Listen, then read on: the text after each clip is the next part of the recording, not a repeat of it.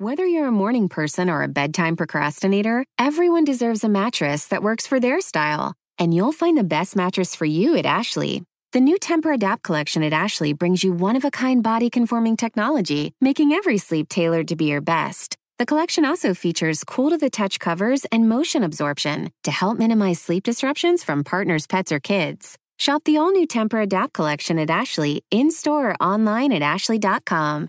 Ashley, for the love of home.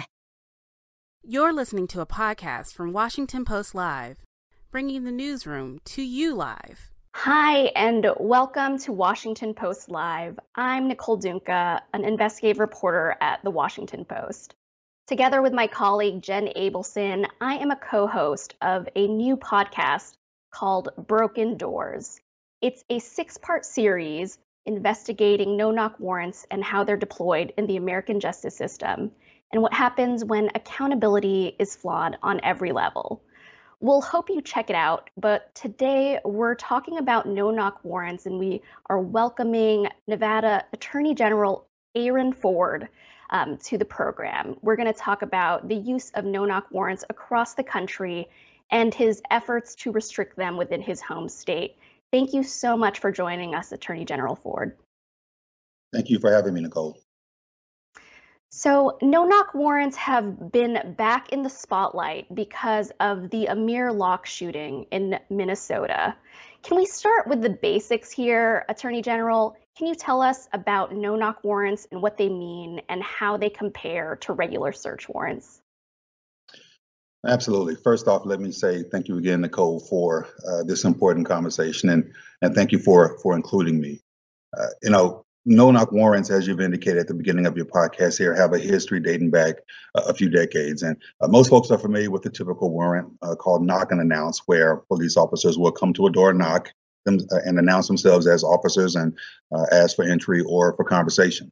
No-knock warrants are those you see on television and oftentimes on the news now, where law enforcement busts down a door without announcing themselves first.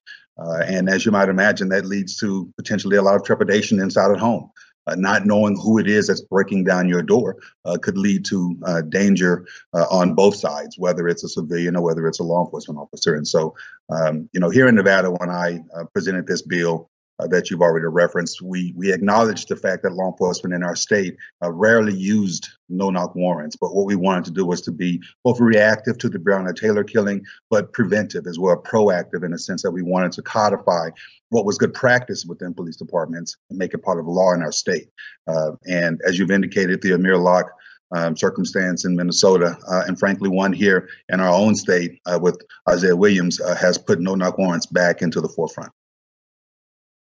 Yeah, we actually spoke with you over the course of our reporting for the podcast, and we really thank you for your outlook. I mean, can you talk a little bit about the specifics of the bill and why you thought it was so necessary? Absolutely. So, again, after the murder of George Floyd last year, to be sure, this was high on alert. In addition to the killing of Breonna Taylor, police reform was high on alert in conversation here in our state. The Breonna Taylor killing in particular, it touched us dramatically because, again, it was the wrongful execution of a no-knock warrant. And so what I wanted to do was to ensure that we could address issues that we were hearing in the community around this issue. And so we presented legislation that had parties from all sides of the issues, public defenders and prosecutors, law enforcement, the ACLU, community organizations, rank and file citizens, so to speak, in the room together, working through legislation and bills to try to come up with a solution to improve relationships between law enforcement and the communities that we serve, particularly in the no-knock context. And I have to give specific credit to Assembly Speaker Jason Frierson and Senate Majority Leader Nicole Cannizzaro, who were receptive and supportive of these efforts, including several Republicans on the other side of the aisle. For example, Assemblyman Tom Roberts and Senator Ben Kekepper, who also reached out in order to be part of these conversations. So we were able to pass a law relative to no-knock warrants that passed, and I will say unanimously, which is very difficult to do in this day and age, as you know, that does put grave restrictions on the use of no-knock warrants. It does not ban the use here in our state, but it does put great restrictions on it, and happy to discuss what some of those restrictions are and what some of those parameters were. Yeah, I'd love to talk more specifically about what those restrictions actually are. But I also want to go a little bit back when you talked about Breonna Taylor and George Floyd. You mentioned it while signing the bill. You mentioned it here. I mean, can you talk a little bit about how this issue resonates with you on a personal level? Why you found yourself so compelled to really look into this? Absolutely. Listen, I've said it a few times, and it's if it's not obvious, I'm a black man. I'm a black man. I'm married to a black woman, raising 3 black sons and a black nephew. And so when we see instances of Black Americans being wrongly killed at the hands of law enforcement, it hits home. It resonates with us, and it's something that gives me a great trepidation, a word that I used earlier, and it's something that again has us to live in what I call perpetual anxiety. And it's an unfair burden, as I've said before, and it's one that we continue to carry, but one that I'm confident that we can continue to relieve ourselves of through efforts like this, where the community comes together with law enforcement to work through issues like this that address concerns. And again, personally, in my own home, we have those concerns with three black sons and a black nephew. I'll, as an aside, just tell you after Ahmaud Arbery was killed by vigilantes in Georgia, my wife got upset with me because I had sent my son out, my then, I think it was 14-year-old son out to take the trash out. It was past dusk, and she was concerned. She said, "Don't send my child out past dusk because I don't want what happened to Ahmaud Arbery to happen to him." And these are the types of conversations we have in our home because of, again, the actual anxiety that exists when we see these types of things happen to our community. Wow, thank you so much for sharing that. I think that's a really important perspective that a lot of people need to hear. And to kind of go back to the bill, you were saying that it doesn't outright ban no-knocks. I mean, when you were working on this, were you encountering any pushback from some sectors? Were people saying don't do an outright ban? Like, what is law enforcement's general view when you talk about restricting or banning no-knock warrants? Well, let me offer you 2 responses to that. The first of which is to say that I have to give law enforcement credit where it's due. I didn't get much pushback from law enforcement at all around this conversation. I think they understood the content and the context of what we were dealing with at the time, and so we hand in hand with community groups to ensure that we found a responsible piece of legislation to address no-knock warrants. I did get questions around, and I did acknowledge at the outset of my testimony in the legislature as to why I did not seek an outright ban. And frankly, it's because I recognize that I'm not all prescient. I'm not omnipotent. We don't know of every circumstance in which a no-knock warrant could exist. And there may be one circumstance where it actually saves a civilian's life or protects a law enforcement officer. And so what I wanted to do was, instead of banning it outright, was to recognize that there may be a one-off circumstance where it was more appropriate, but to put straight grave restrictions around its use to minimize the opportunity for us to have misuse of no-knock warrants and see the negative ramifications of their use. And so what are some of those uses that are still allowed under this bill? Well, let me tell you what's not allowed, first off, and that's we've restricted the use of no-knock warrants. You cannot use it in a misdemeanor crime. You can't use it in a property crime. You can't use it in a simple drug possession crime. In my estimation, they simply do not rise to the standard of danger that's required for the use of this procedure. And so under the restrictions, law enforcement agencies who wish to use no-knock warrants must first prove that there is a significant and immediate threat to public safety that justifies the use. And another consideration is officer and civilian safety. Would using a standard a standard knock and announce warrant compromise the safety of officers or civilians? And so in drafting the requirements for the no-knock warrant, I consulted with law enforcement, including my own chief of investigations, who spent 29 years in the Las Vegas Metropolitan Police Department, to come up with, again, ways in which we can put parameters around no-knock warrants for use in felony circumstances that are of the gravest type of circumstance. Thank you. And in our reporting, we found it was very difficult to get data on no-knock warrants and how often they're used. And we couldn't get many law enforcement leaders to talk about the use of no-knocks within their own departments. And before I get to this next question, I'd love to play a little bit of the podcast to give you an idea of what we were reporting on. In this clip, my co-host Jen Abelson is talking to Sheriff Cecil Cantrell from Monroe County, Mississippi. Sheriff Cantrell was shaking his head and starting to look agitated. I'd been asking him about no-knock warrants for several minutes. And you have no, idea of how often they were used or sort of how frequently? I couldn't answer that and give you an honest answer. Okay, that's fine. I appreciate you saying that. So did you, I guess I was curious too, Can I see that? No, these are my questions. We were sitting about 2 feet away, and then the sheriff reached his arm out and made an actual grab for the notes in my lap. She'll ask them soon. I promise I'll get through them. I want to know... You know what you're doing? You're interrogating me. Oh, I don't think so. I'm trying to have an interview. You want to ask me some questions? You can, I want to see that paper. Oh, this is my work. I can't give you my work.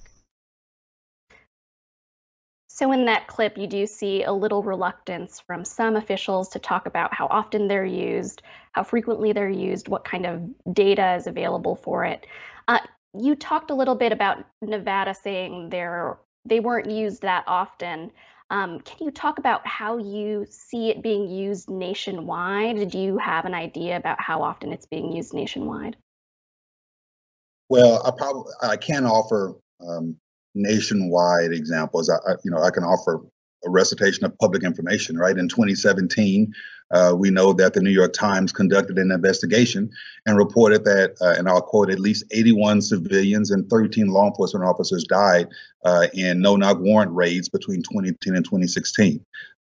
We also know that here in our own state, again, that they were limited.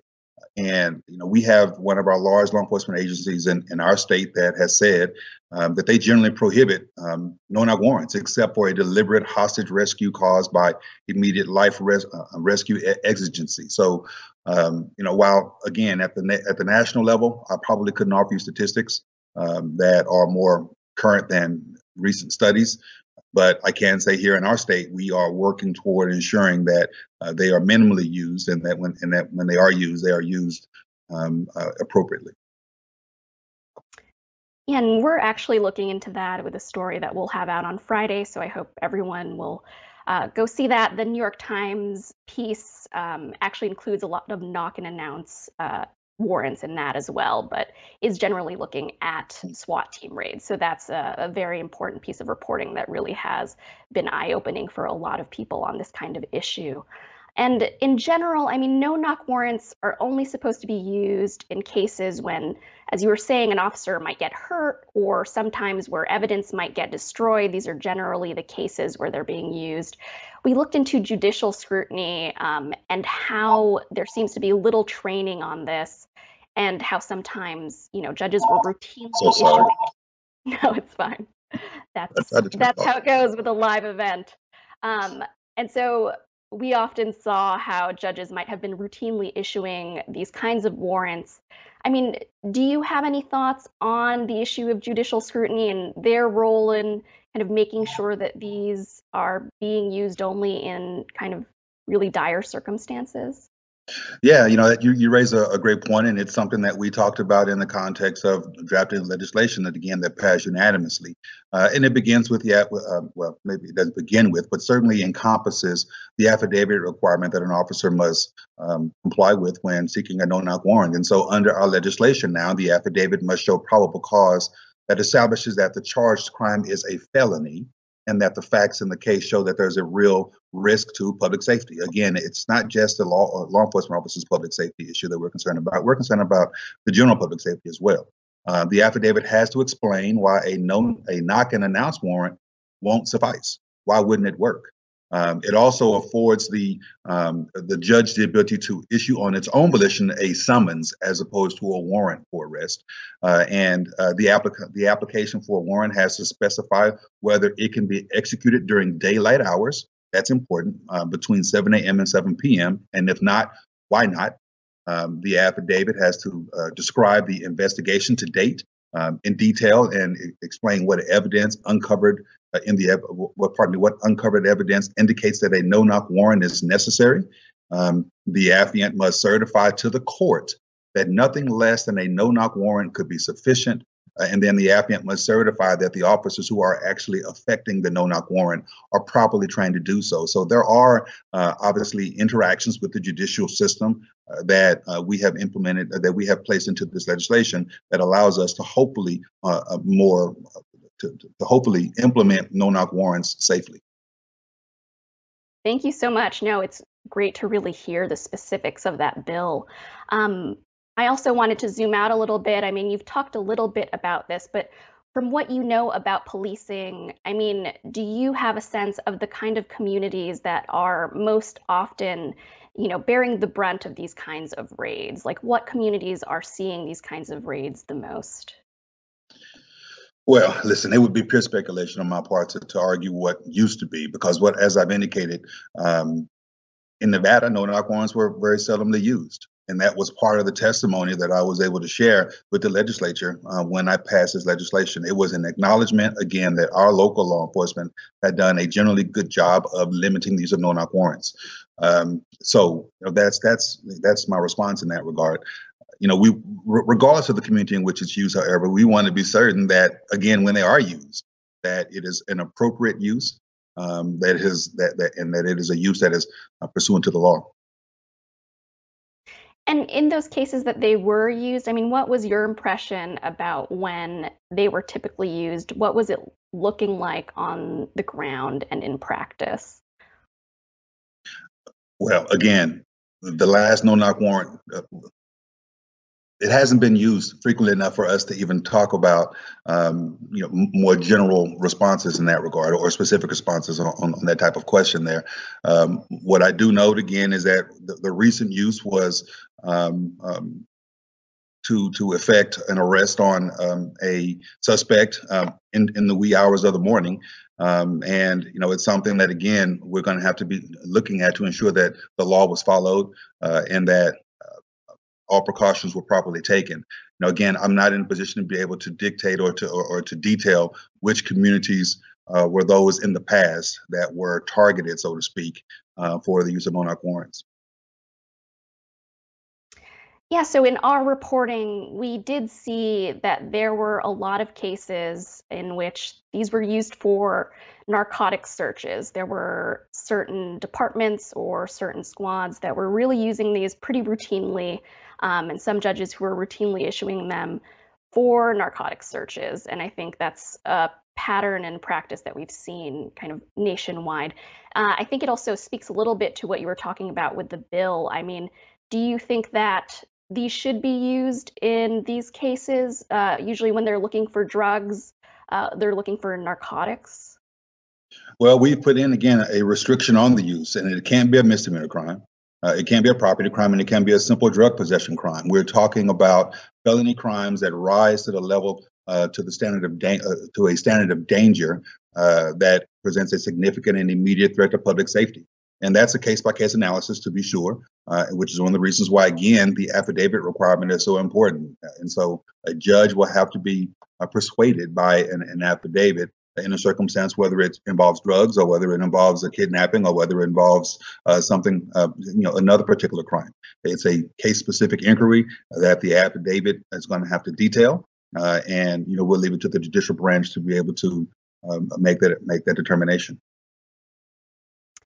And after the Amir Law case, there were renewed calls to restrict or ban no-knock warrants on the federal level. What do you think about those bans on the federal level? Do you think that's something that is likely to pass or actually be enacted?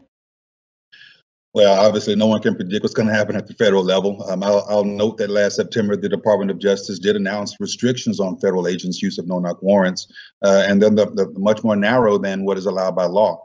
And under the new restrictions, no-knock warrants are generally limited to situations where an agent has a reasonable ground to believe that knocking and announcing the agent's presence would create an imminent threat of physical violence to the agent or to another person. And, I think that that's something to consider or to keep in mind. And President Biden himself has also said that he's looking at limiting other federal agents' use of the tactic after the killing of Amir Locke in Minnesota this past February. But one of the biggest proposed changes to no-knock warrants nationwide, as you know, I'm certain, is in the George Floyd Justice and Policing Act, which would bar these warrants in federal drug investigations and provide incentives for states to do the same. I've been very clear in my support for the bill, and I've joined, in fact, a coalition of several other colleagues of mine, attorneys general across the nation from other states, to urge Congress to take action on this. But again, predicting what Congress would do is something that's beyond the purview of all of us. I'm certain you understand. I am not a mind reader. That is correct. But speaking of Amir Locke, there was big news on that front last week when prosecutors declined to file charges against the officer who shot and killed him. What did you think of that decision?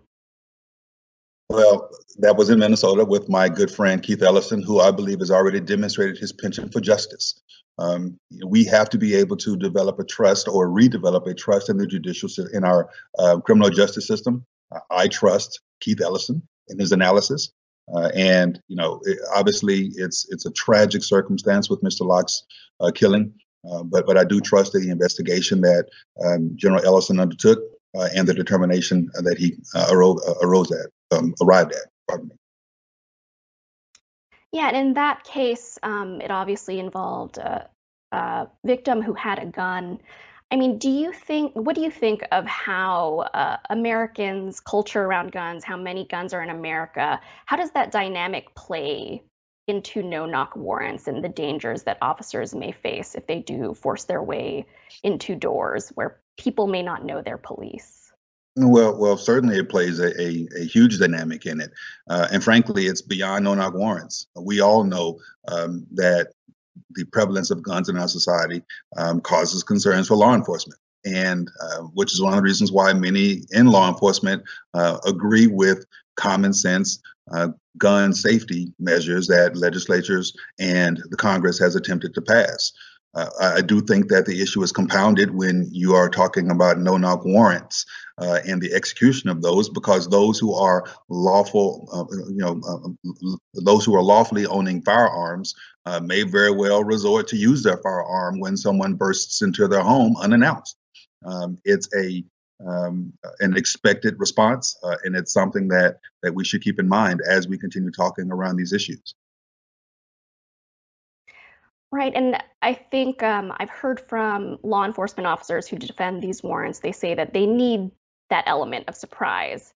And like we were just talking about, there have been cases where police officers have been hurt during these no-knock warrants. We've found some cases where police officers have been killed during no-knock warrants, where the person within the home says they didn't know that it was an officer when they shot, when they were firing their gun. I mean, can you talk a little bit about this idea that these warrants do keep officers safer when you're thinking about law enforcement officers who offer that defense of these? Well, let me say this about our legislation. I mean, we acknowledge that particular concern, especially on the execution of no-knock warrants, which is why we have said that if they are to be used, we've established a rule around the implementation that says that once the no-knock warrant has been executed, you have to immediately announce your presence, because then the element of surprise is gone, at least to try to get information to whomever is in the home that it's law enforcement that is bursting into the home as opposed to an intruder. That can help reduce misidentification, which can also help reduce tragic events of law enforcement being shot, but also individuals who are innocent or not the target of a no-knock warrant, likewise avoid being harmed. It is a very real issue, and it is a very real concern, which is, again, the reason why in our state, no-knock warrants are very seldomly used. It is a dangerous circumstance that should only be reserved and preserved for the most heinous of circumstances, terrorism, for example, or trying to, rescue a hostage under circumstances that will require a no-knock warrant. So those are my thoughts on that. There's no reason for us to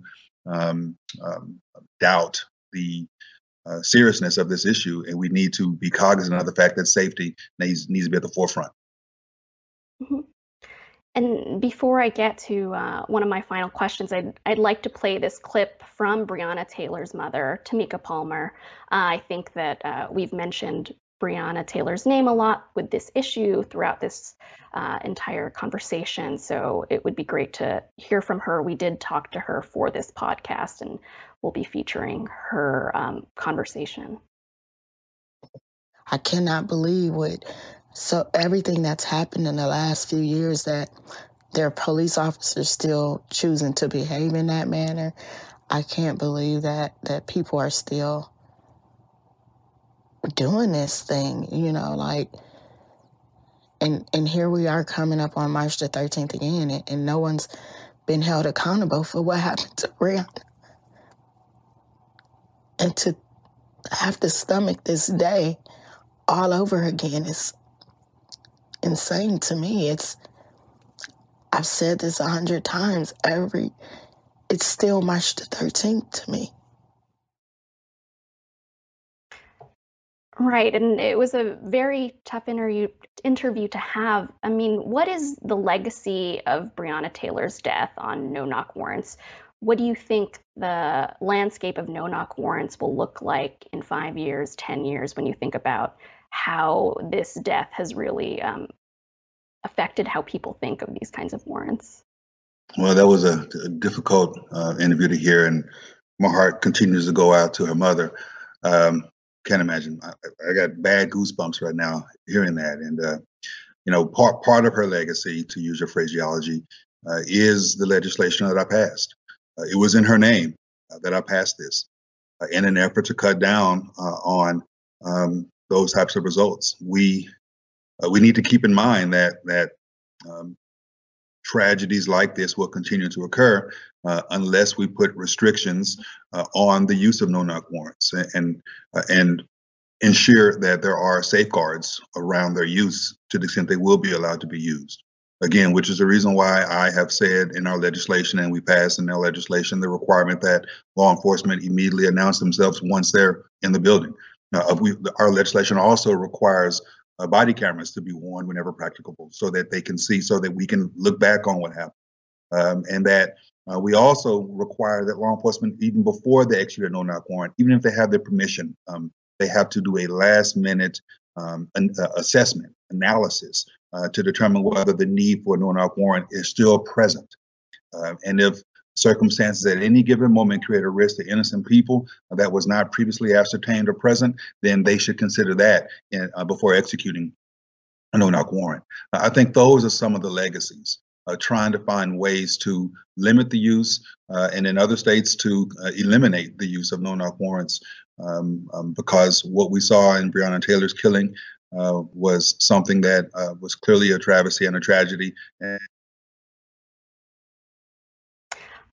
And I actually do have one other question, if that's okay. But there are some advocates who say that just outright banning or restricting no-knock warrants is one step, but there should be even more done to kind of restrict regular knock-and-announce warrants, to make sure that there are even more restrictions about making sure that law enforcement officers wait longer at the door, or that they can't use evidence in certain cases if they're violating some of these different rules for forced entries. I mean, what do you think of those thoughts that there should be even more restrictions with regular search warrants to help cut down on these kinds of dangerous raids? Well, you talk about the evidentiary issue. Let me, before I get to your question about regular knock and announce, indicate that in our legislation, we also have repercussions for evidentiary issues. If, for example, the affiant lies, then the phrase you've heard on TV, poisonous tree, fruit of the poisonous tree, that doctrine kicks in, and any evidence can't be utilized. And so we have restrictions, we have repercussions in our law to address that. Now, to your question about additional restrictions on regular knock and announce warrants, I'm not in a position to be able to opine on particular suggestions in that regard, but what I would do is what I've always done, which is, to the extent those conversations come up, I will get people at the table. I will have law enforcement, I will have the ACLU, I will have the public defenders, I will have community groups, and we will sit together and talk about what makes sense in the context conform our legislation to different expectations. And so, that's my response to your query there. And that's something that I would suggest that everyone do, that you listen and that you have that you communicate with those who are affected by these issues and try to come up with a solution that will help address and accommodate some of the concerns. Yeah, I think we'll really have to keep our eye on that because I feel like this issue is going to keep being in the spotlight as we've seen. But I think we're out of time right now. And Attorney General Ford, thank you so much for sharing all your insights. I felt like they were so important to hear kind of the broader picture and, some of these very nitty-gritty specifics. So I really appreciate you joining us here on Washington Post Live. Thank you for having me. Really appreciate it. Thanks for listening. For more information on our upcoming programs, go to WashingtonPostLive.com. The living room is where you make life's most beautiful memories. But your sofa shouldn't be the one remembering them. The new life-resistant, high-performance furniture collection from Ashley is designed to withstand all the spills, slip-ups, and muddy paws that come with the best parts of life. Ashley high-performance sofas and recliners are soft, on-trend, and easy to clean. Shop the high-performance furniture in-store or online at Ashley.com. Ashley, for the love of home.